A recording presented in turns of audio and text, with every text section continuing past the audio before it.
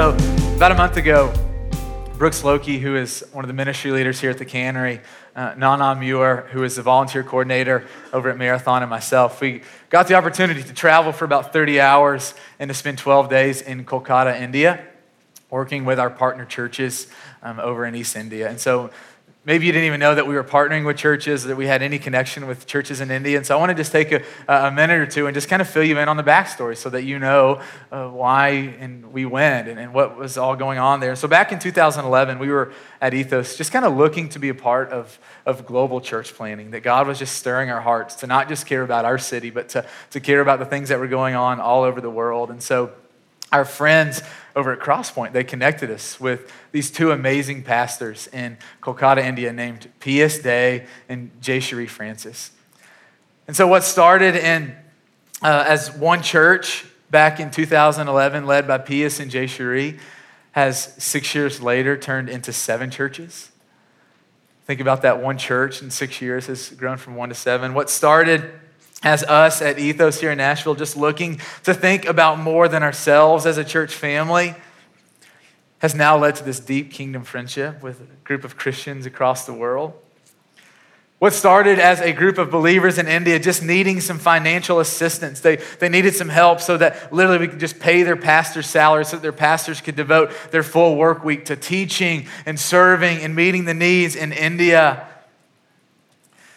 What started as one just little financial contribution to help raise up pastors, to help raise up some teachers there, has blessed us immensely. That although that we have been able to partner with them since 2011 in some really cool, not just financial ways, but relational ways, we have blessed them, but inevitably they have blessed us, whether you know this or not, whether you've felt this, whether anyone has ever told you this, but the type of faith that they have, the way that they're living it out in the midst of extreme persecution, the way that they care about the gospel, the way that Jesus is everything to them, has affected us, is affecting the way that we are trying to reach our city here in Nashville. And so what has developed is this reciprocal relationship, even though we're 10,000 miles away, that the heart of our church here in Ethos, Nashville, and the heart of the church in Ethos, India is so unbelievably just connected. And so we got back about 2 weeks ago, and I've just had this stirring. I felt this responsibility to just share what God is doing, the joy that Brooks and Nana and I felt in our hearts, getting to see what God is doing, getting to see the way that the church is living into its purpose. And I just wanted to come back and the best I could share. And so we're gonna have coffee and write blogs and do all these things. But we thought, man, it would be great just to take a few Sundays and just to tell our church what God is doing. That we take our offering every Sunday or every birthday Sunday. We do this once a year. We take our money and we give 100% of it away and we give it to India. And so I wanted to just let you know about the things that God is doing in there. And so I have kind of 2 purposes this morning. The first is this. I want to just inform you of the things that they are doing, things that they are trying to reach Kolkata, India.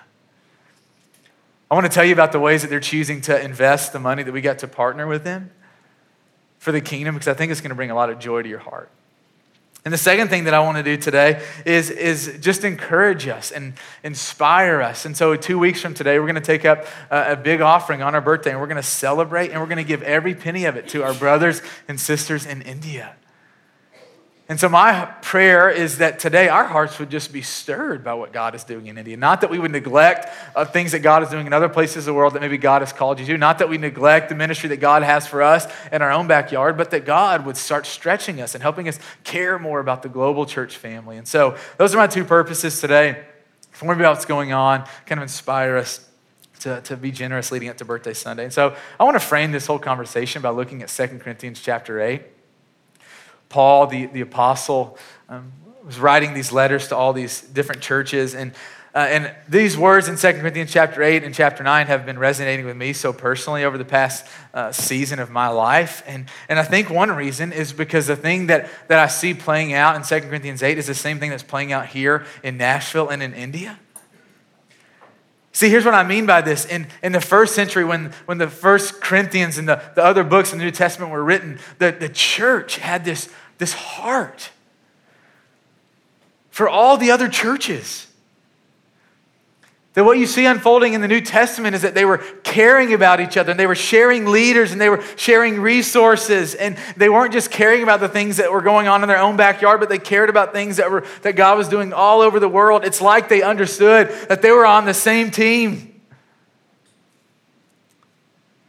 They understood that if one church was struggling in one part of the country, it meant that the kingdom wasn't forcefully advancing the way that it could be or the way that it should be. And so they took those things personal and they go, whatever, if there's a church that's weak, we want to help it.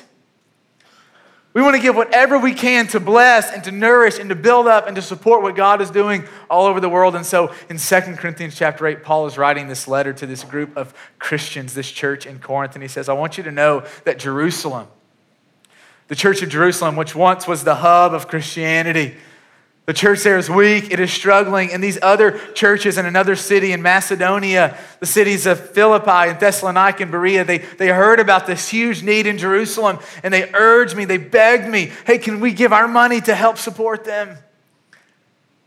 And Paul's writing the church of Corinth to inform them of what the needs are and to invite them into giving. And so this is what he says in 2 Corinthians chapter 8, verse 1 to this church. He says, now, brothers and sisters, we want you to know about the grace that God has given the Macedonian churches. That in the midst of a very severe trial, their overflowing joy and their extreme poverty welled up in rich generosity. For I testify that they gave as much as they were able and even beyond their ability, entirely on their own. Listen to this. They urgently pleaded with us for the privilege of sharing in this service to the Lord's people, and they exceeded our expectations. So last year, there's a huge need in India. That Pius and Jay Cherie are just kingdom advancers, and they have this huge plan to change India. And in order to keep doing the work in India, they needed some money. And so we just shared with you the few weeks leading up to our birthday last year, and we said, hey, this is the need. We think God's given us this opportunity to do something about it. And last year on our birthday, as a church family, we gave $125,000, and we gave every penny of it to India. And so I see you living into this. That you desired, you sacrificed, you gave your money to take care of people that most of whom you will never meet this side of heaven. You're living into the scriptures, my friends. And I want to tell you some stories about the way that the kingdom is advancing in East India. Put up that first picture, please. And so these are our two church pastors, kind of senior leaders over at the churches in Ethos, India. So in the middle is Jay Cherie Francis, and right beside her is Pius Day. And they are not married. They are married to different people, but they have the kind of same kingdom heart. They've been kingdom advancing for a long time. They met in 2009 in India while working at Compassion International. If you know anything about Compassion, it's an amazing organization helping children in poverty and just really raising up people to care for people that are in need all over the world. And so they were giving their lives to already serving and advancing the kingdom in the name of Jesus. And they started to have a heart for the things that were going on right in their own backyard. And so part of the places that were around them were the slums. And I don't know if you've ever been to the slums, if you've ever heard about the slums, if you've ever seen pictures of the slums, but they realized that there were all these families, these children that were just starving physically and spiritually. And so they started giving their own money and their own time to investing in these children, families in the slums. In 2009, God started stirring their heart. Hey, Pius, Jay Cherie, I don't want you just to give your money. I want you to give your lives to these people. So in 2009, they left Compassion International, where they left their salary, they left their insurance, they left their benefits, they left everything that was comfortable to go and to start ministering, to set up a church and to raise up disciples in the slums, literally in the poorest part of Kolkata. Now, I'll preface it like this. A lot of what I'm going to be talking about today as I'm telling stories is talking about the different villages that we are in. And this is no way an overarching statement of all of India. The poverty is not like that all over India. I've never been. This is the only part of India that I've been to. And the villages that we're going to be talking about, the villages that our people are trying to reach, they are the poorest of the poor. And so I don't want you just to leave here going, oh, that's all of India. No, but this is the places that our churches are working in. So Pius and Jay Cherie, Pius travels 2 hours to work every day. His commute is 2 hours. When he goes into the office, that's how long it takes him. He'll walk to the train station, then he'll ride the train for about an hour, and then he'll get off the train and he'll get in a bus, but it's not like a bus here in America. It's no air conditioning. There are more Indians packed into that bus than a fire marshal would ever allow here, and they're driving down the interstate, and he gets off the bus, and then he walks to his office, and it takes him 2 hours even to begin his work. 2 prayers that Pius prays for his church. The first is this. He says, I don't pray that persecution won't come to our people. I pray that when persecution comes, they stand strong in it. And the second prayer that I pray is that persecution will come through me as their leader first. He said, then and only then, as our people get to watch me, their leader, walking through persecution faithfully with Jesus, then they will have the courage to walk through it. And this is the type of man that is leading the churches in India. Jayshree is just as incredible. She was on track to be this successful teacher, climbing the ranks. In fact, the person that was administrating the school that she was working in kind of had her hand on her and said, hey, you're going to be my protege. You're going to be the successor. You're what's next. And about that time, she felt she felt God calling her to leave this job and to go and to start to work in Compassion International. And a few years later, she leaves Compassion to start ministering. And we're riding with her, and she says this line to us. She says, it is just better to live out God's plans. That there's so much joy when we do things that God has for us. Pius and Jayshree, every Sunday they will travel to 2 different churches. So they'll get up and they'll preach at one church, and then they'll travel to another church and they'll preach there again, and they'll go home. And I just want you to know, as quick as I can tell you, about the integrity and the faithfulness and the love for Jesus and Jesus' people, for the kingdom of God in Pius and Jayshree's heart. They have 7 churches. They call them projects because it's much more holistic. And I want to just kind of show you some pictures and tell you some stories about some of the churches, some of the projects, and things that we're getting to be a part of. And so the first 2 pictures, I don't know if you've ever been to the slums. This is a picture of what life is like for people that live there. It's a government-owned property. People will build houses out of bamboo, out of tarps, whatever they can find. Go to the next picture, please. And yeah, this is just kind of a glimpse of what many people's lives are like there. So Pius and Jayshree just literally start devoting their time and energy to going to the poorest of the poor, go to the trash dump where people live, and they start to assess the situation, and they start to realize that there are all these cycles of poverty and of alcoholism that if they could just get to the root of it, they said to Brooks and Anna and I, we can change India. That we're going to change India, and looking in their eyes, you know that they actually believe it. You know that it's going to come true. And so holistically, they're coming in and they're going, okay, this is what's going on. How do we start helping? And so they started to just preach Jesus in the slums. And they realized that the people couldn't listen because they were so hungry. Go to the next picture. Pius and Jayshree, through the money that we got to give last year, they decided to start feeding the children there. So for about 20 days out of the month, they will feed 600 kids, 1 meal a day. And the meal is, I'm trying to take a picture there to best capture it. I'm obviously no photographer. A little bowl of chicken and vegetable soup, 2 pieces of sliced bread and a banana. And as we were passing out this food to these children, they just looked at us and they said, thank you. And you just felt the warmth from their heart and their eyes.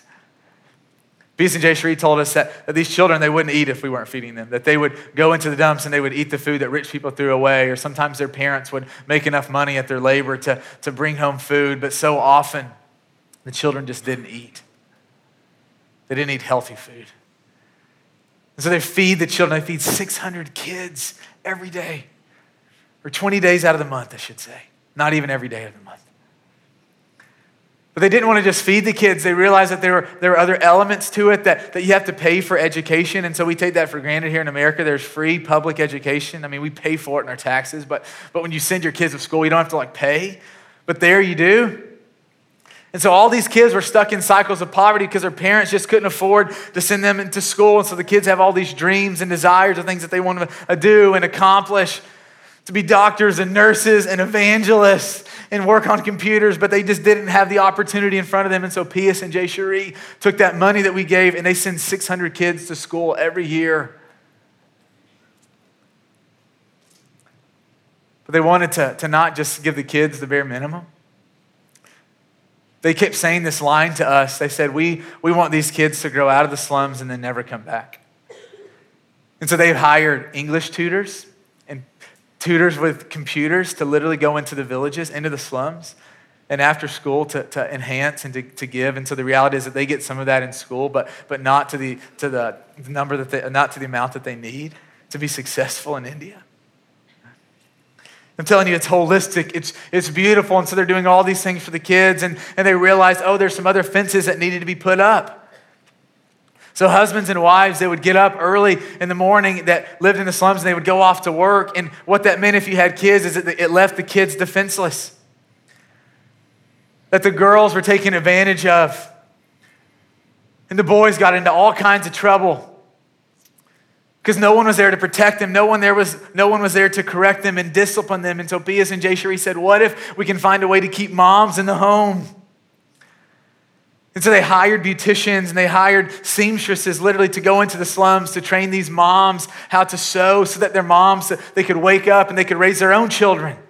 And they could protect their daughters and they could discipline their sons. And that they could also learn how to sew or learn a trade that could, their crafts would then be sold in the market. And that the system that Pius and Jay Cherie are trying to build is holistic. It's beautiful. Go to the next slide. I love this. As we were leaving the slums, they had this water well. It's a 1,200-foot deep water well that they built that serves the entire slum community. Christians, non-Christians. We're giving them living. We're giving them this water. They have to walk about a half a mile to their cleanest water source for a clean water source. We put a well right in their backyard. Go to the next picture, please.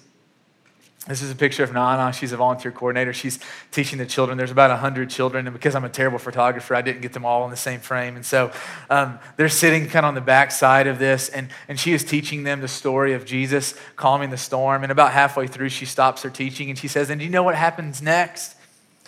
And about 100 kids, ages 3 to 15, they just shout out, and we realize, these kids, they're learning about Jesus. They know the stories. That they were eager to worship and to dance and to hear the word of God being proclaimed, that we're giving them food, we're giving them education, we're giving them water, and we're giving them living water. This is a building that they meet in every Sunday to worship Jesus. And God is changing people's lives through it. Let's go to the next set of slides. That's the first project, the slums. The next set of pictures, the next project is called the Dream House, and we actually got to be a part of this, of helping build it and fund it back in the day. So essentially, 25 girls live in this house. Go to the next picture. I have 2 daughters of my own, and I felt really good about their security walls that are about 10, 12 feet high, and at the top is their version of barbed wire. It's just glass bottles that has been put in the cement, and so they're serious about protecting their girls. Go to the next picture. These are the beds that they sleep on. It's just a piece of plywood. And then one more picture. These are some of the girls that get to be a part of the Dream Home. And essentially the Dream Home is a safe place. It's for girls to go during the week, to become educated, to be safe, to learn about Jesus. It's very holistic. But it's not always the case. And so they want the girls to go home on the weekends because they want them to have relationships with their families. But some of these girls, that's just not healthy for them. And so they told us about one little girl. And growing up, and her dad physically beat her and her mom. And this just went on every single day. It got so bad that the mom left. So this little girl becomes the sole target of the father's physical and now sexual abuse. And becomes so bad that she doesn't see any light. She doesn't see any hope. And so she wakes up early one morning and she goes and she finds a tree and she tries to hang herself. And one of the neighbors finds her and they rescue her, they cut her down. And this girl immediately gets put in the Dream Home for reasons to protect her from her dad so that she can be safe. And she was telling Brooks and Nana and I, we didn't know if this girl was even going to make it when she came here. She was so messed up, as you can imagine. And there was so much pain and so much just woundedness. And they said, but you would not believe the transformation that's happening. The way this girl is healing and coming alive and thriving. And this is part of what we're getting to be a part of. They have a church that meets there every Sunday Go to the last picture. We walked in, and there are these people gathered, and they speak Bengali, and we don't speak Bengali, so I don't know what they were talking about. But Pius goes down, and he sits right in the middle of them, and we were asking, hey, who are these people? And they said, oh, they're people that live in this village that come to this church. Primarily Hindu culture, less than 3% Christians. Majority Hindu, majority Muslim. And people are coming to know Jesus in the groves. The next project, the next church is Katapakor. The next picture, this is, Pius and Jayshree told us that the poor in the outskirts, and so this village is about 2 hours outside the city. The slums is kind of right in the heart of the city. They said the poor that live here are just as poor as the ones in the slums. You just wouldn't know it because these people have roofs over their heads that are permanent. So in this village, what people do to make money is they harvest flowers. And so all over the village, all over the countryside, there were these gorgeous flowers that just decorated everything. And so they would get up at 3 o'clock in the morning and they would go and they would pick flowers. So often they get bitten by snakes because they can't see where they're walking. They can't see, they don't have light. And then at 5 o'clock, the people, the middlemen come in and they buy these flowers and they take them to Kolkata and they sell them. But they were telling us that the poor here exploited. And so this year, for 1,000 flowers, they gave them 10 rupees. It's about 15 cents. So we're just going to ask them, hey, what can that buy people in the village? And they said a couple of eggs and a few vegetables. So for 1,000 flowers, just think about that. And these are the types of villages, these are the types of people that Pius and Jayshree go, man, no one else can help them. That's the church's job, and so they're going to help them. I want to show you this next picture. I think she was the only woman that we saw that showed us her teeth in a picture with a smile. Now, everyone smiled there. All the Christians smiled. But this was another one that I think that we got on camera of her, of getting her teeth. And this woman's physically disabled. One of her feet is completely turned in.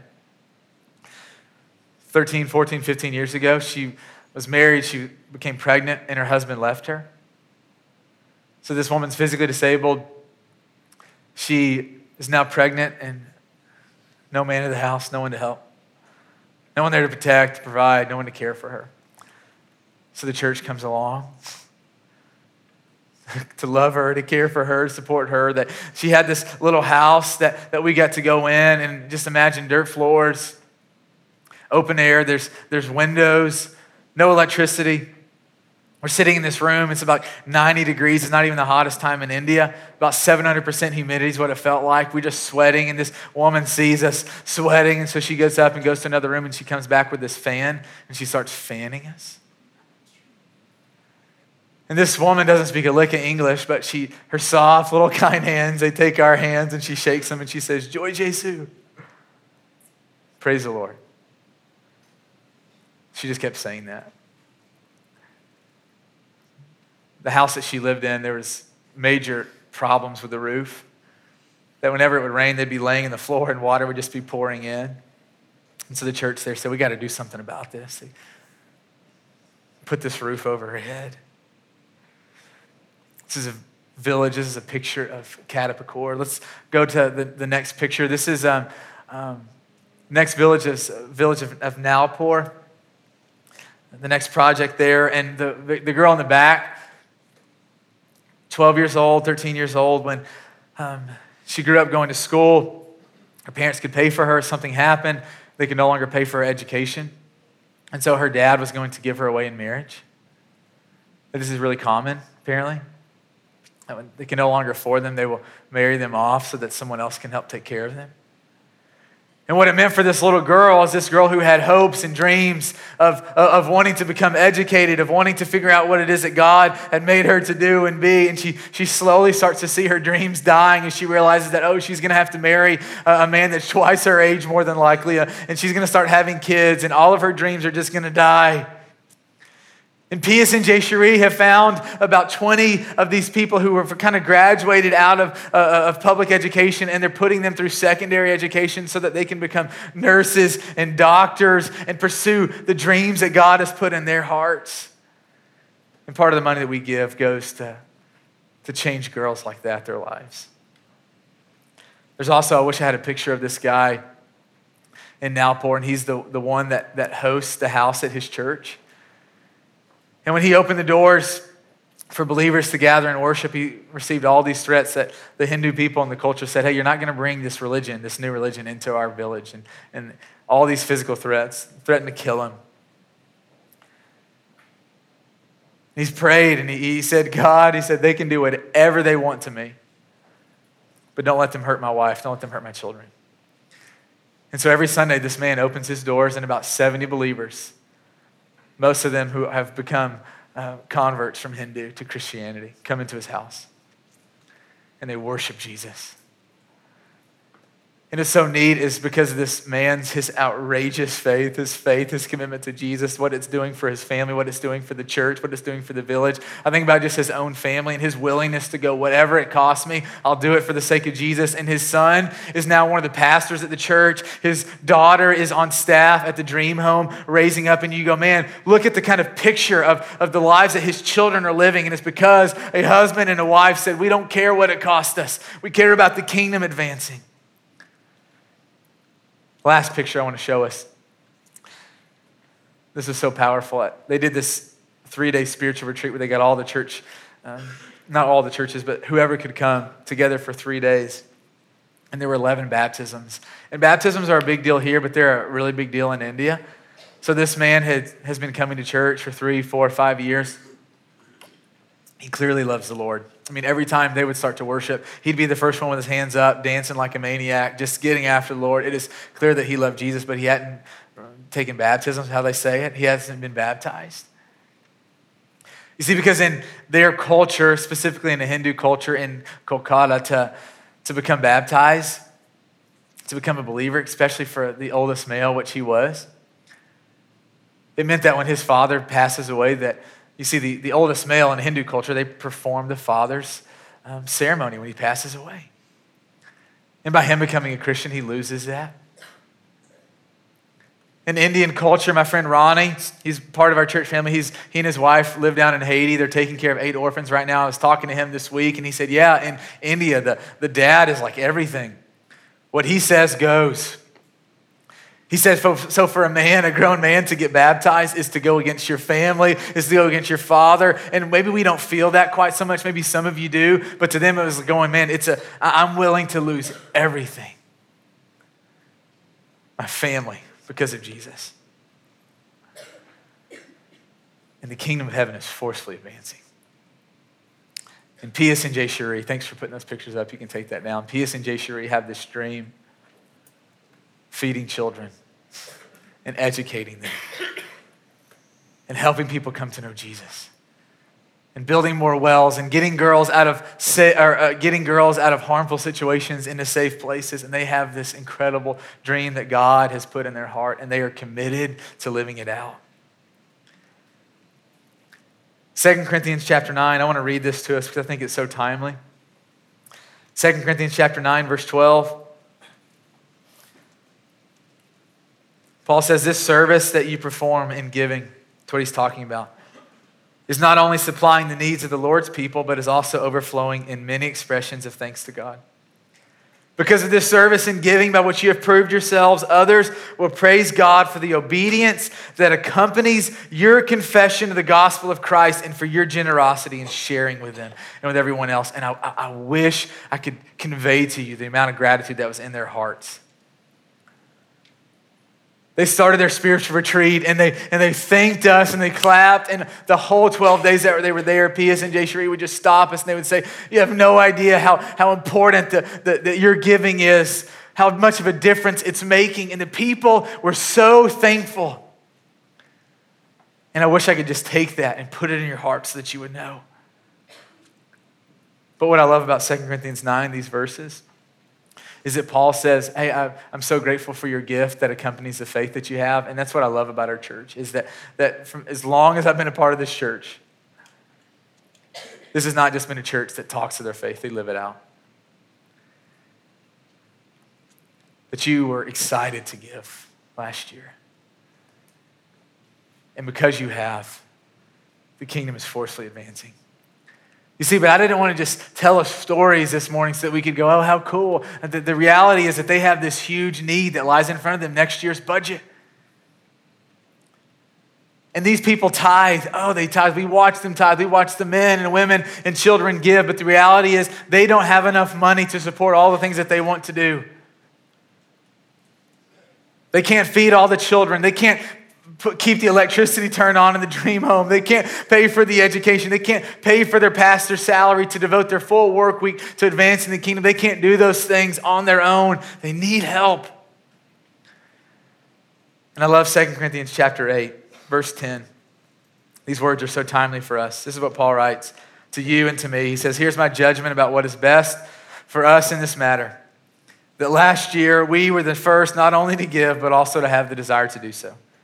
Now finish the work so that your eager willingness to do it may be matched by your completion of it according to your means. Listen to this. For if the willingness is there, the gift is acceptable according to what one has, not according to what one does not have. And go to chapter 9, verse 6. 2 Corinthians 9, verse 6. He says, remember this, whoever sows sparingly will also reap sparingly, and whoever sows generously will also reap generously. Each of you should give what you have decided in your heart to give, not reluctantly or under compulsion, for God loves a cheerful giver. And so I tell us this morning, because I want us to know about the amazing opportunity that God has put right at our doorstep.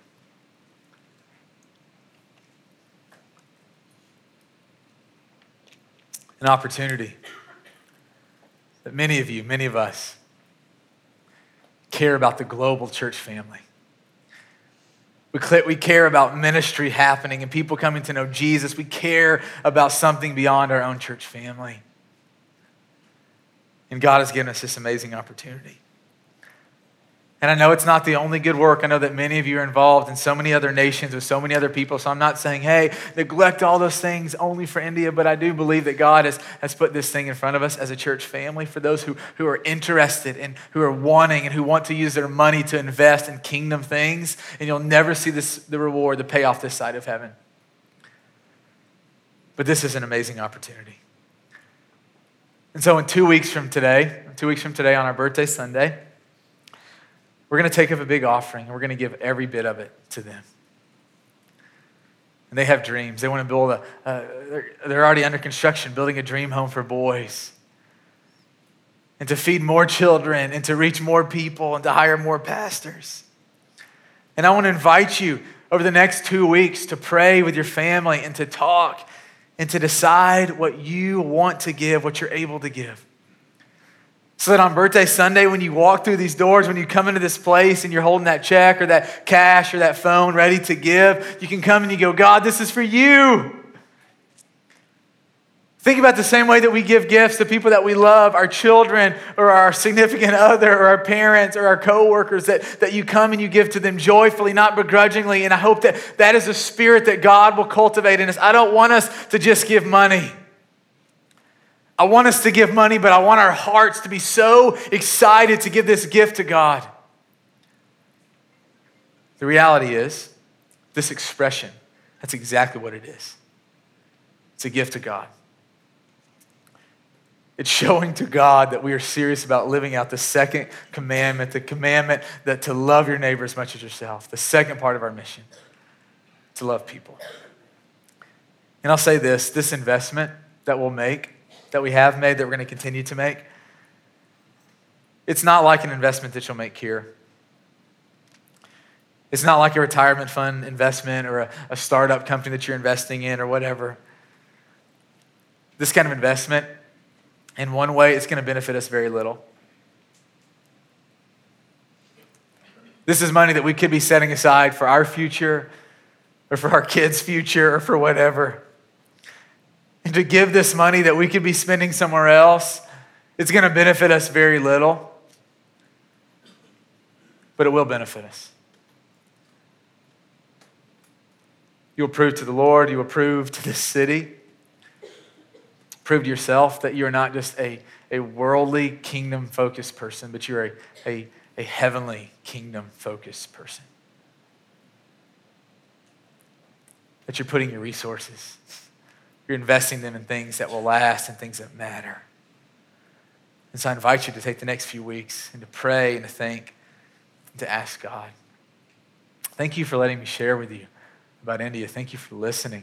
I know many of you didn't even know any of this was coming, and so thank you for your attention. Thank you for the way that you just listened, and I know that God has good things for us. I want to stand, and I'm going to pray for us. We're going to take communion. We have a piece of bread and a cup of juice all over the room, all over the tables, the bar. I invite you to go get one of those when I get done praying and to come back to your seat. We take communion every week to remember that Jesus was crucified, that Jesus was raised from the dead so that we could be included in the kingdom of God. The only reason that we could even care about Christians in India is because of Jesus. And so as we take this bread, as we drink this cup, I invite you to do that with the people that you came with.